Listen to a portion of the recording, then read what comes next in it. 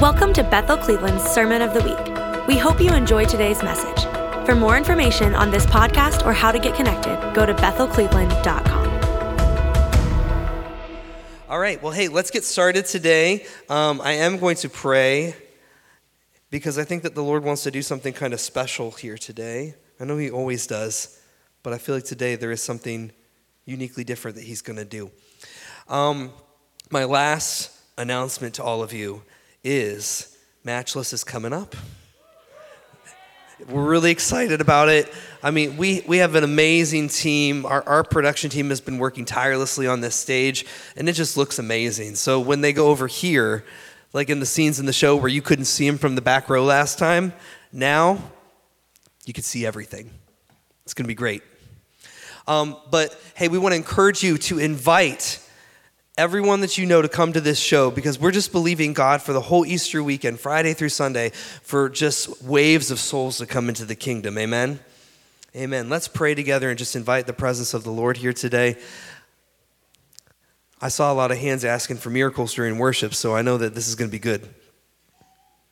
Well, Father, we just come before you, Lord. We thank you. Thank you for your faithfulness.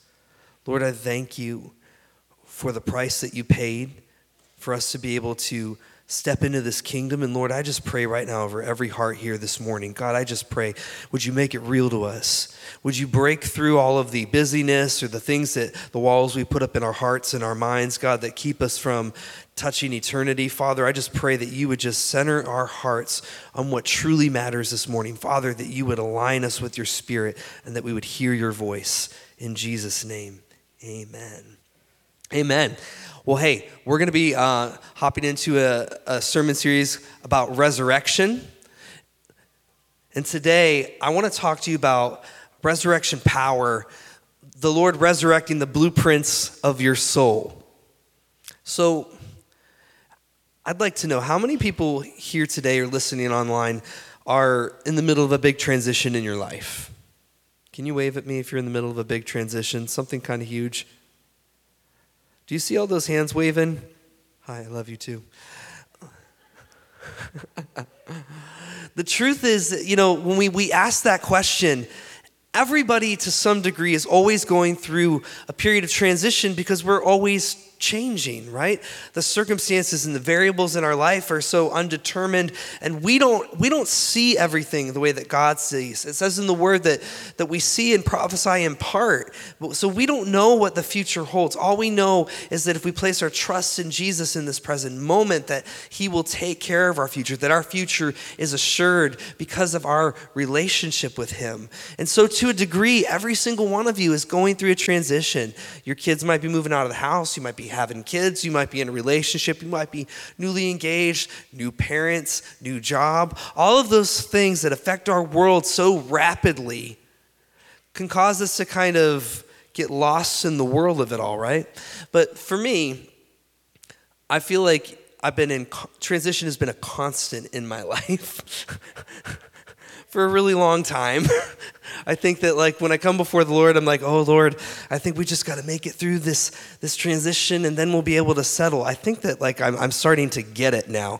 Have you ever seen, my mom was like, when I was 8, she used to do these workout videos. Did anybody used to do those in the 90s? Where they wear those spandex outfits and the leotard over it. And my mom's was, I can still remember the intro. She goes, "Hi, I'm Deborah Crocker, and this is my low-impact aerobic workout." And then she'd start going, "Bend, extend the arms, and bend, extend." And she'd lie the whole video. She'd say, 8 more, 1, 2. She'd lie and lie and lie. And before you knew it, it's like 50 minutes of her just saying, just one more. I experienced something similar. Never mind, I won't go to that route. Never mind. I was going to say it's very similar to when children come into the world. It's almost over, hon.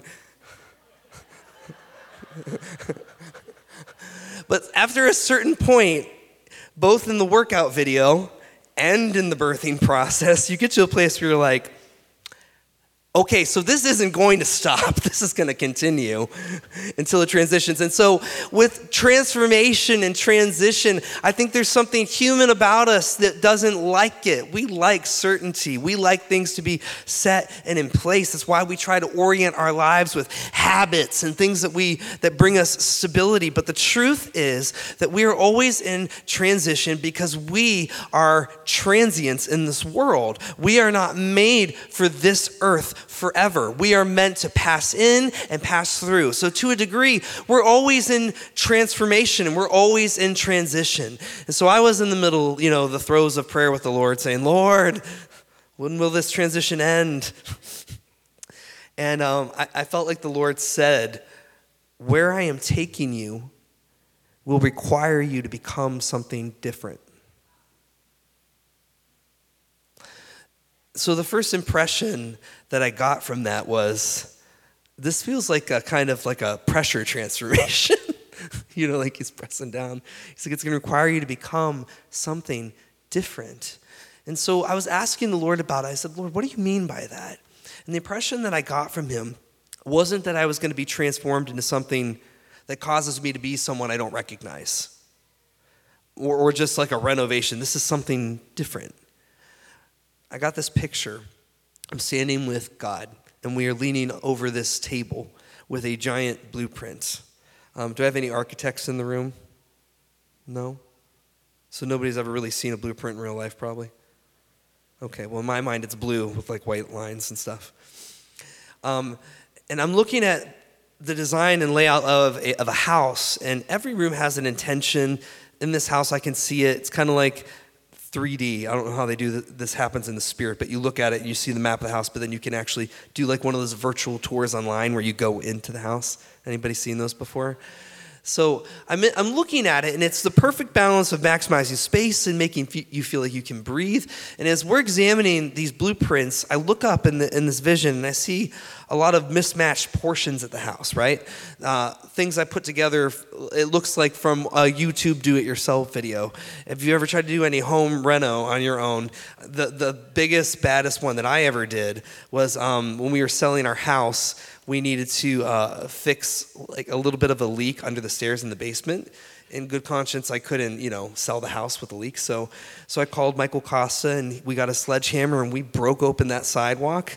And I think it was his idea. I'm going to blame him. Blame you, Michael. He thought it would be a great idea after we patched up the holes and stuff like that to mix the cement in a wheelbarrow. And so we got like 80 of these like 30-pound bags of cement, and we mixed, and it must have took us like 6 to 8 hours, So that renovation, the sidewalk, I thought looked great, but according to Michael, it's not that great, so he doesn't even want to look at it after. But to me, I was like, that passes. So this is what I'm looking at, this blueprint of this house that me and Jesus are working on. I see a lot of those things. I see a lot of those kind of like, I don't use the word amateur. Not to you, Michael. Just, these amateur like things that happened to the house. And I got the impression that the Lord kind of smiled at me during those as if he knew.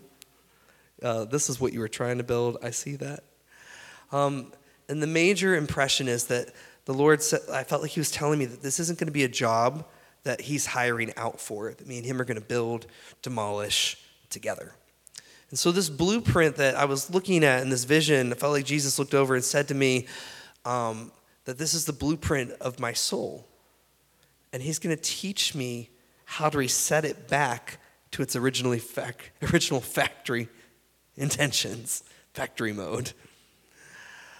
So when he says that I need to become something different, I'm returning to his divine blueprints for my soul and for my life. So this is a lot like a heavenly renovation, HGTV. And we're invited to it because of the power of Jesus' resurrection.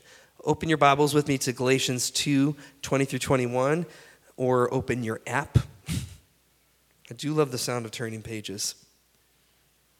But I want to read this to you in the Passion Translation. It says that my old identity has been co-crucified with Christ and no longer lives. And now the essence of this new life is no longer mine, for the Anointed One lives his life through me. We live in union as one, and my new life is empowered by the faith of the Son of God, who loves me so much that he gave himself up for me, dispensing his life into mine. I want to read that phrase to you. It said that our new life is empowered by the faith of the Son of God. Sometimes I think when we read that, we jump right over that and we go to the part where it says, he gave himself for me, dispensing his life into mine. But I have a question for you this morning. What does the faith of the Son of God look like?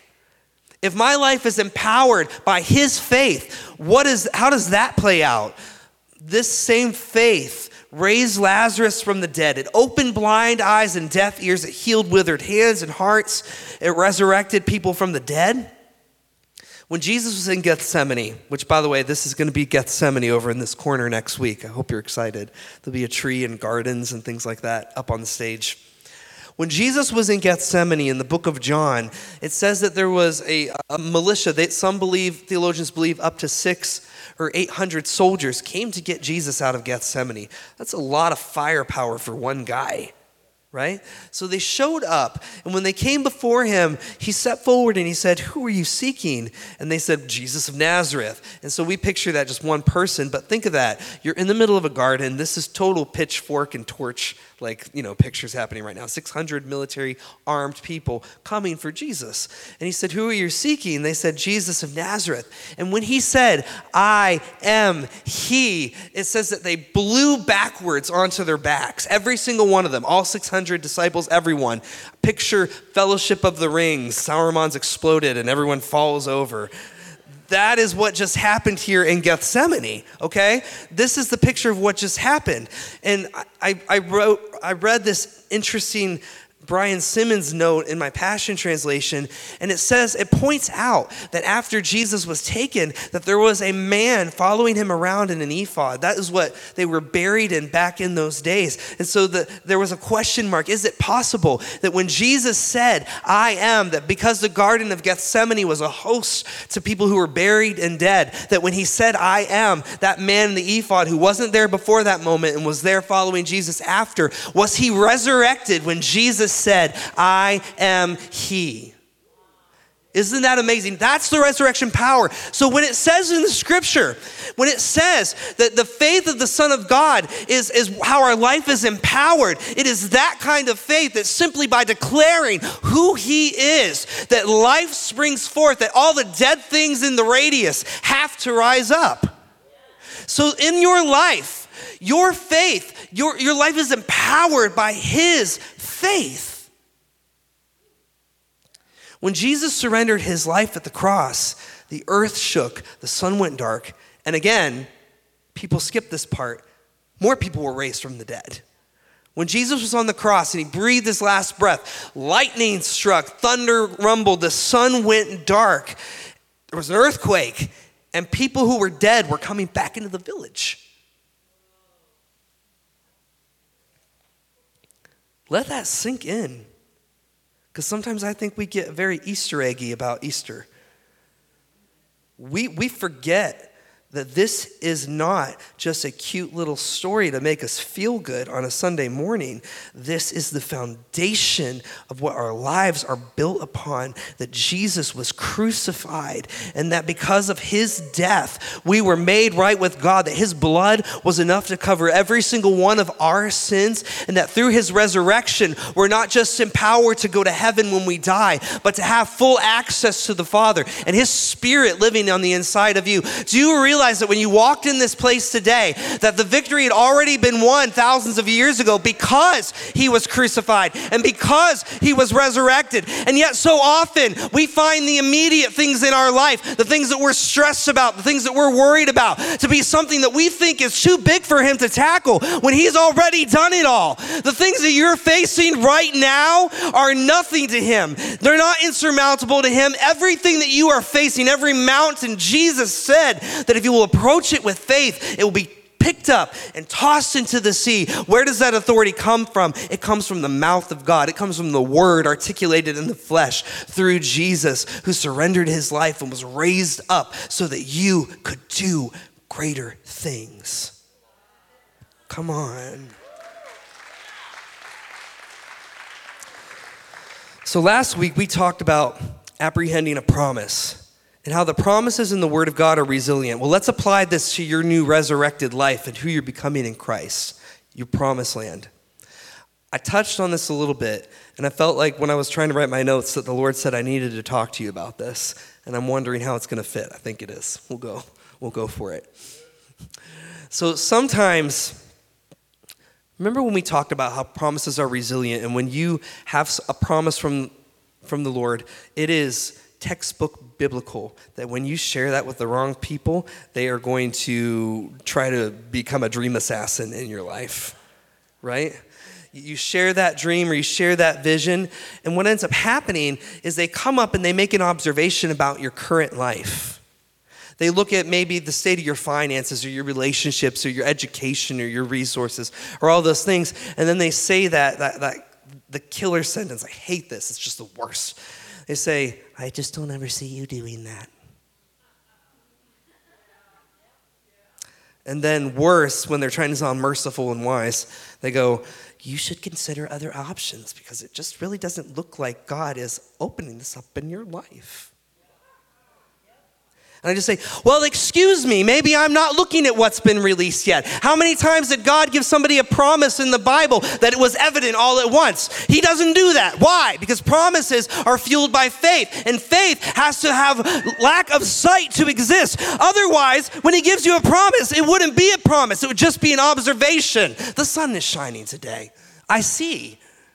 But because the Lord is giving you a promise, maybe he's speaking to things that you don't know about yourself. Maybe he's speaking to things that you don't know he's going to open up the door for you to do. When I was 9 years old, I idolized Darlene Zschech. Does anyone know who that is?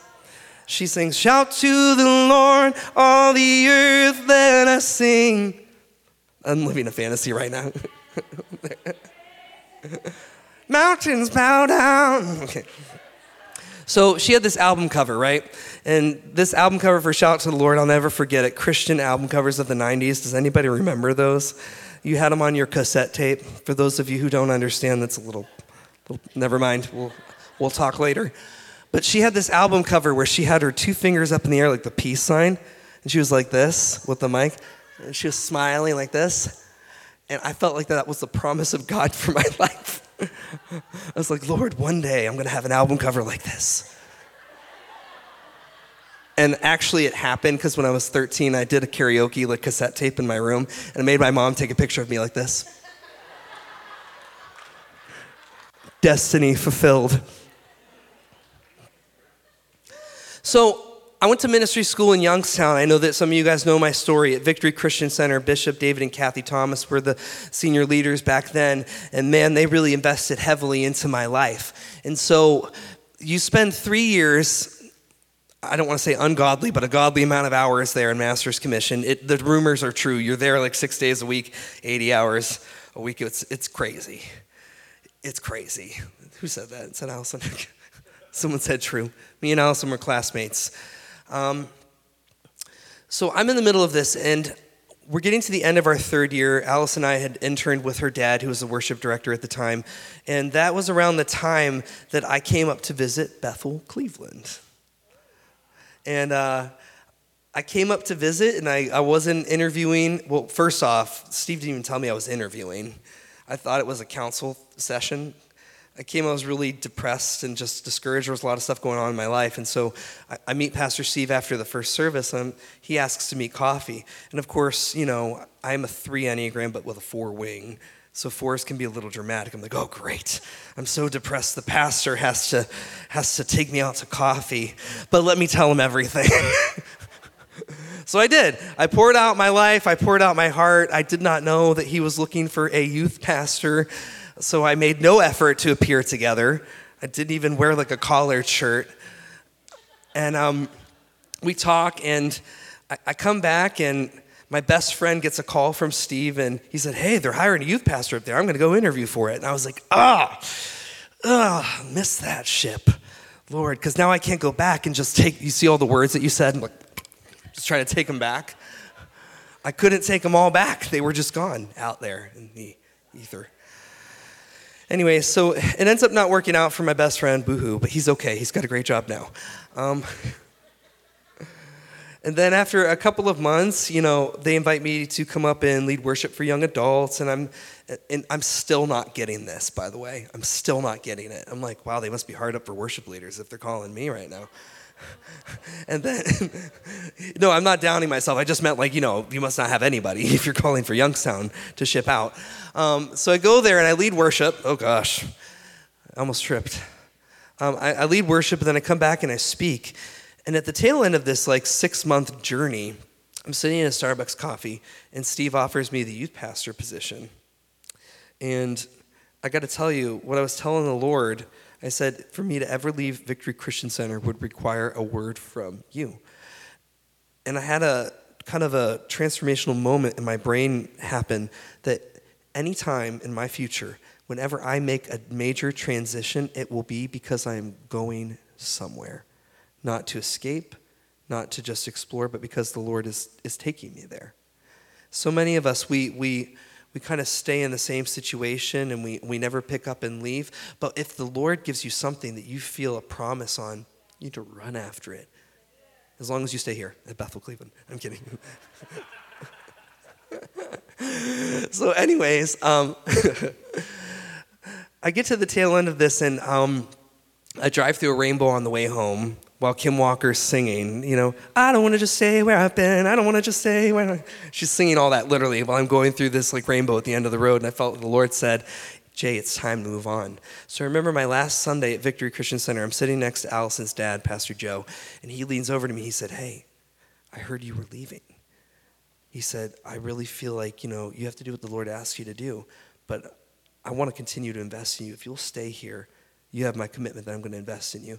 Pastor Joe is a lot like Jesus. He still invests, now, even now. It's been 16 years since that moment.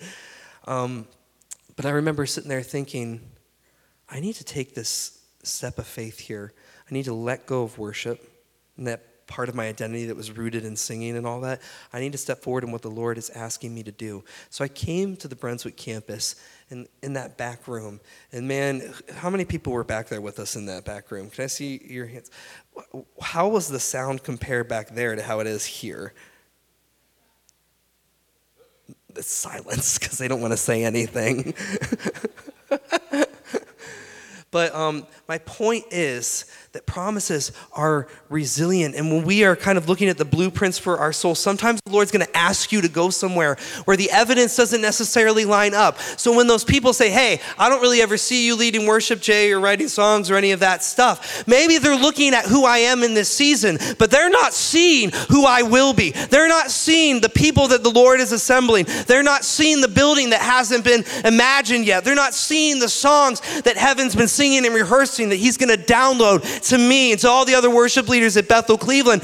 You didn't see that. So it's easy for you to come up and say, hey, maybe this isn't the word of the Lord for your life. But when you get a promise from the Lord and the circumstances don't line up, if you will partner and align your faith and you will orient your life into it and do the work and say, Lord, I'm not just going to wait for something to happen, but I'm going to steward what you put in front of me right now. I'm here to tell you that God is going to fling open doors that no man can shut in your life. He's going to awaken destiny and promise. He's taking you to the tabletop to look at the blueprints for your soul. And he knows what he's doing in you. All those other people, they don't know his plan for your life. They don't know what he's doing. He does. So when somebody looks at you and say, you just don't have it, let me tell you something. You need to stop promoting the words of man to the position of the word of God in your life. Some of you get mighty discouraged when people say things that hurt you and when they talk down about your destiny. But I got to tell you, only the word of the Lord has within itself the grace and the power to release what the Lord is doing in your life. So when the Lord speaks something over you, it's not just like some kind of divine hope. If you unpack that word, everything you need to be able to achieve that word is in it. Whereas the words of people who are just telling you that you're never going to do this or you're never going to do that, they're just armchair commentators. They're not in the trenches. They're not working with you, and they don't know what the Lord said over your life. All right. So we good? No more taking other people's word as the word of God, right? No, okay. I do have to add a caveat. I really hate to add this caveat, but I'm going to. Don't walk out of here and say, well, Jay said I'm not supposed to listen to wise counsel. I'm just going to stop listening to God. I'm thinking of like those people you see on American Idol who are just can't carry a note, and someone in their life lied to them.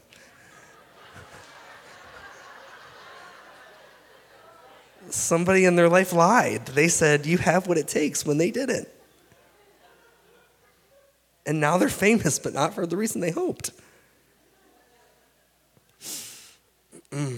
Don't be that way. Listen to wise counsel in your life, but I think it's really, the Lord helps you weigh what wise counsel is. Why? Because there's a difference between conviction and criticism. You see, criticism makes you feel like you can never get up, but conviction inspires you to raise to the standard. And that's how you know the difference. So if someone tells you a hard word, and if it encourages you to step up to the next level, that's how you know. So I had a lot of lines that I was going to share with you, but let's just revoke the power of those words in your life. We're talking about the blueprints. God has a plan for your life, and he has the promises written into that plan. So when you think about it, Jesus in the desert, tempted by the devil after 40 days, his statement was amazing and profound. He said, man shall not live on bread alone, but on every word that proceeds out of the mouth of God. When you break that down to the original translation, it starts to say every word that has been spoken, every word that is spoken, and every word that is proceeding out of the mouth of God. So his word feeds us. It doesn't just direct us, it strengthens us, it encourages us. It teaches our soul to align with our Maker. So are you facing a devastating trial? Some of you said that you needed a breakthrough and a miracle. Do you feel like you're at the end of your strength? Well, don't try to encourage yourself with temporary fixes. Ask yourself this one question. What did God say? I know that sounds super simple, but the thing that I've been kind of understanding more and more in my life is that it's not hot, sizzling, mic drop moments that change your life. It is those foundational biblical truths that the Lord has plans for your life. And what did he say about you? I was sitting across from a friend, and he's in that boat where it feels like nothing's really lined up for him in his life, and he doesn't know if he should keep pressing in. And I find myself just gravitating back. But did God promise that you would do this? And he says, well, yes. Then we don't give up. It says in Psalm 139, Lord, you know everything there is to know about me. You perceive every movement of my heart and soul, and you understand my every thought before it even enters my mind. You are so intimately aware of me, Lord. You read my heart like an open book, and you know all the words I'm about to speak before I even start a sentence. So we're going to go two different routes here real quick because I'm kind of out of time, but I got to hit the last part because the Lord won't let me go. So I want you to, all my wounded dreamers, do I have any of those in the house? Wounded dreamers? Can I see your hands up? And I want you to repeat after me this statement, okay? It's going to be hard, but you can put your hands out over your heart, whatever you want to say, but close your eyes, everyone, and let's do this because I felt like the Lord was going to break something off of these people specifically. You say after me, I forgive those dream assassins. And I forgive myself. This is a mouthful, hold on. For elevating their subjective observation to the height that only God's word should live. Amen. Hey, remember this. Joseph fed and saved his brothers after their attempted murder of his life. So let the pit that they threw you in be the breeding ground for their own salvation down the road. If I had a dollar, we'll say more because of inflation. If I had $5 for every time somebody said to me, said something that was really disheartening, then they're the people down the road who are opening the doors for me and making it happen. It's crazy. So, I don't have a responsibility to live according to the messed up blueprints I wrote for my life because I've been invited to the table with the plans for the Lord. I'm not hung up on someone else's observation anymore because I'm fixated on what the Lord is building in my life. So, these are the two routes we're going to go real quick.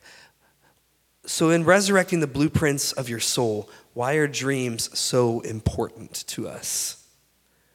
See, we love to talk about dreams. It's because we're designed to be creative and forward thinkers. It's that piece of us that was constructed with eternity in mind that looks forward to what can be.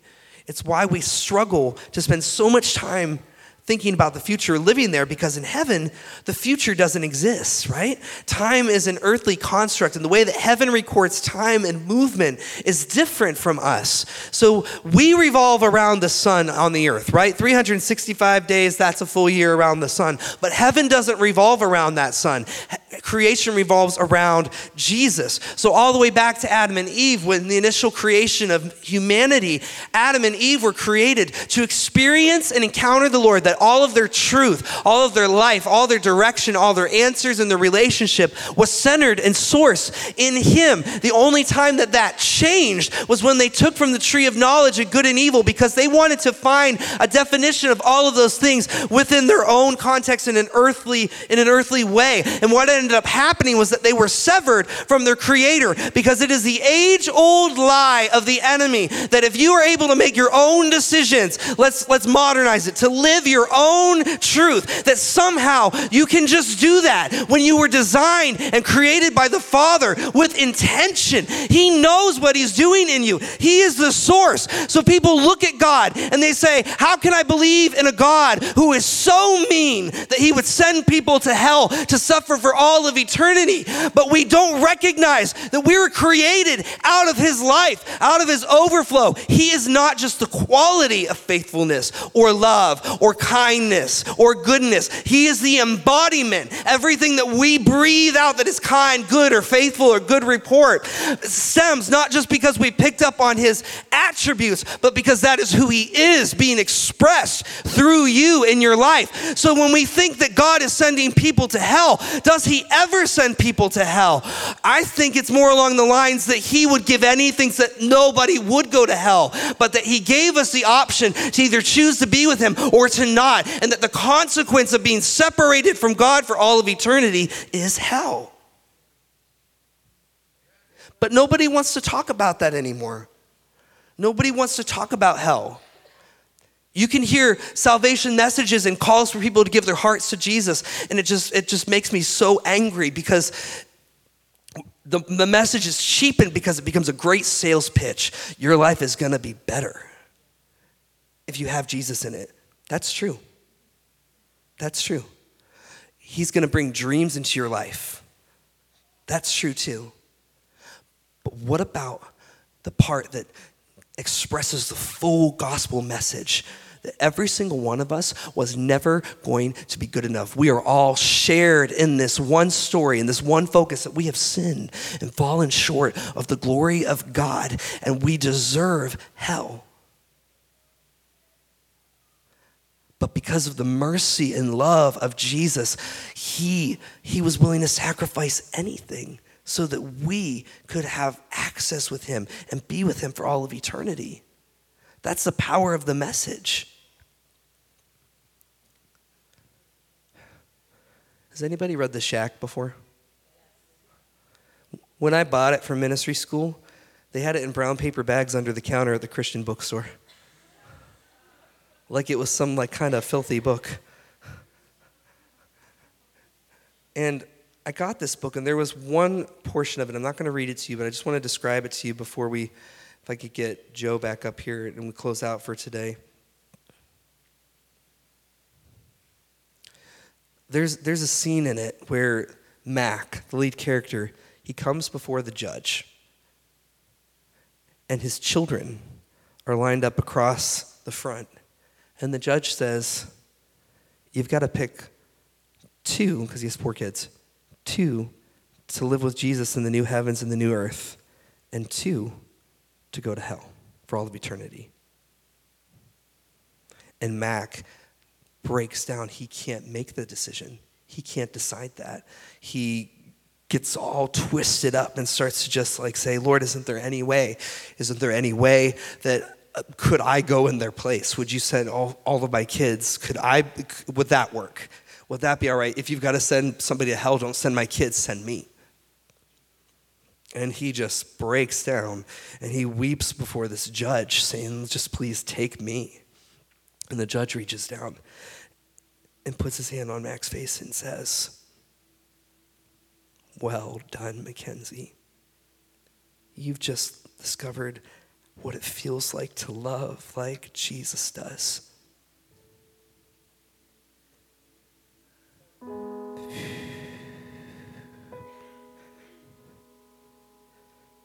You know, sometimes we think, when we look at God, because he's all powerful, we think it's somehow easy for him, for any of his kids to be apart from him, to suffer in hell for all eternity. But Jesus stood before the Father and he said, Lord, isn't there any way that we could make this work? Could I go instead? Could I be the one to lay down my life? Could I be the one, please? And what we talked about, but you remember the Trinity is united in one, right? So it's the Father, Son, Holy Spirit. They'd never been separated. And it was a mutual sacrifice that they all made, but they said was worth it. So if we want to understand how the blueprint of our souls are resurrected, we can't just live in the realm of just saying it's about necessarily our dreams, because the truth is our lives are more about bigger than that. They're bigger than us. You see, you and me, we're like a vapor. We're going to be here one second and gone the next. And so when we surrender our lives before the Lord, we're not just trying to do something great to be remembered. We're trying to make him remembered. I heard this quote, and it's kind of intense, so you don't have to take it as mine. I think it's from Jesus' Image or from a missionary. It said, preach the gospel, die and be forgotten. We are about somebody else's story, and the dreams being resurrected in you. They are amazing and they are glorious, and Jesus delights in them and he loves them, but this is about a bigger story than that. This is about a God who was willing to do anything, said, Lord, isn't there any way that I could die in their place? And he did. The full resurrection of those blueprints is looking at that house and realizing this isn't just somewhere for me to be comfortable. This is a part of a city that God is building. And so today, I believe that God wants to redeem and resurrect your blueprints for your soul. So would you stand on your feet with me today? We're going to pray.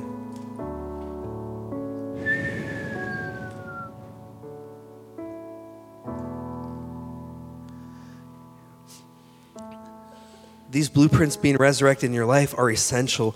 You know, we look at so many different networks and surveys that are saying the fall of Christianity or churches that aren't surviving in America.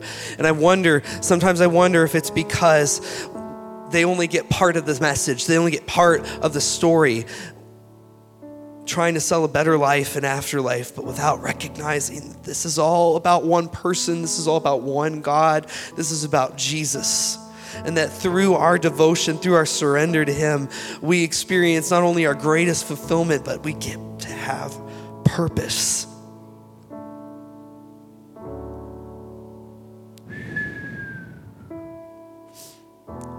So this morning, I have a question for you. Where is your heart out before the Lord? You came in here, and I got to tell you, the world makes a lot of promises, and those promises can infiltrate our spiritual mindsets, and we can kind of Christianize in a modern way biblical concepts. But the truth is, if we look at it, the world is making you promises that it cannot deliver. It is telling you to stay young forever. It is telling you that wealth and notoriety are the diets that will satisfy you. But the truth is, it's all a lie, that God made you to only be satisfied by Him, that He created you to fit into Him and His nature, to be a part of His circle of relationship. And so today in this place, the world is offering you things that it cannot deliver, but you're standing in a house where there is a God who can deliver on every promise that He has made over you and your life and your family, that for generation to generation, that because of your surrender to Him, your children's children will know who God is. But if you're standing here today and you don't know Jesus, and you're living a life of sin, you're caught up in all the things that the world has to offer, that if you look at your life and you say, I don't see the fruit of righteousness, I see somebody who is just living like everybody else, I'm here to tell you that God has something more for you than that today. He has something more for you. He will put on His righteousness over you. And so today, if you need to surrender your heart to the Lord, I want you to just raise up your hand right now and say, Lord, I need to either surrender for the first time or give it again. If I stand before you, Lord, I wouldn't be sure.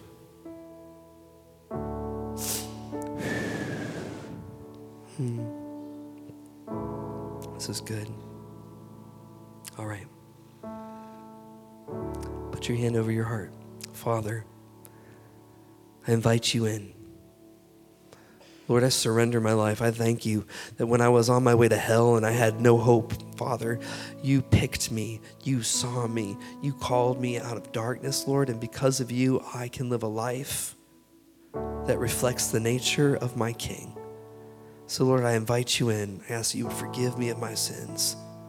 Lord, that the full power and weight of this resurrection would rest in my heart. In Bethel, Cleveland, in the name of Jesus, I bless you. I bless you to absorb and allow the full message of the gospel to permeate your whole heart. That over the next couple weeks leading to Resurrection Sunday, that in a personal, deep, meaningful way, you would feel the weight of what heaven sacrificed so that you could be standing here today. And that it would just pour, that it would cause thankfulness and gratitude to well up in your heart in such levels that you would be completely transformed, that you'd leave this place hearing the voice of God and worshiping because you are saved by Jesus. Amen. Amen. Thank you for listening to our Sermon of the Week. You can help us reach others by investing today at bethelcleveland.com/give.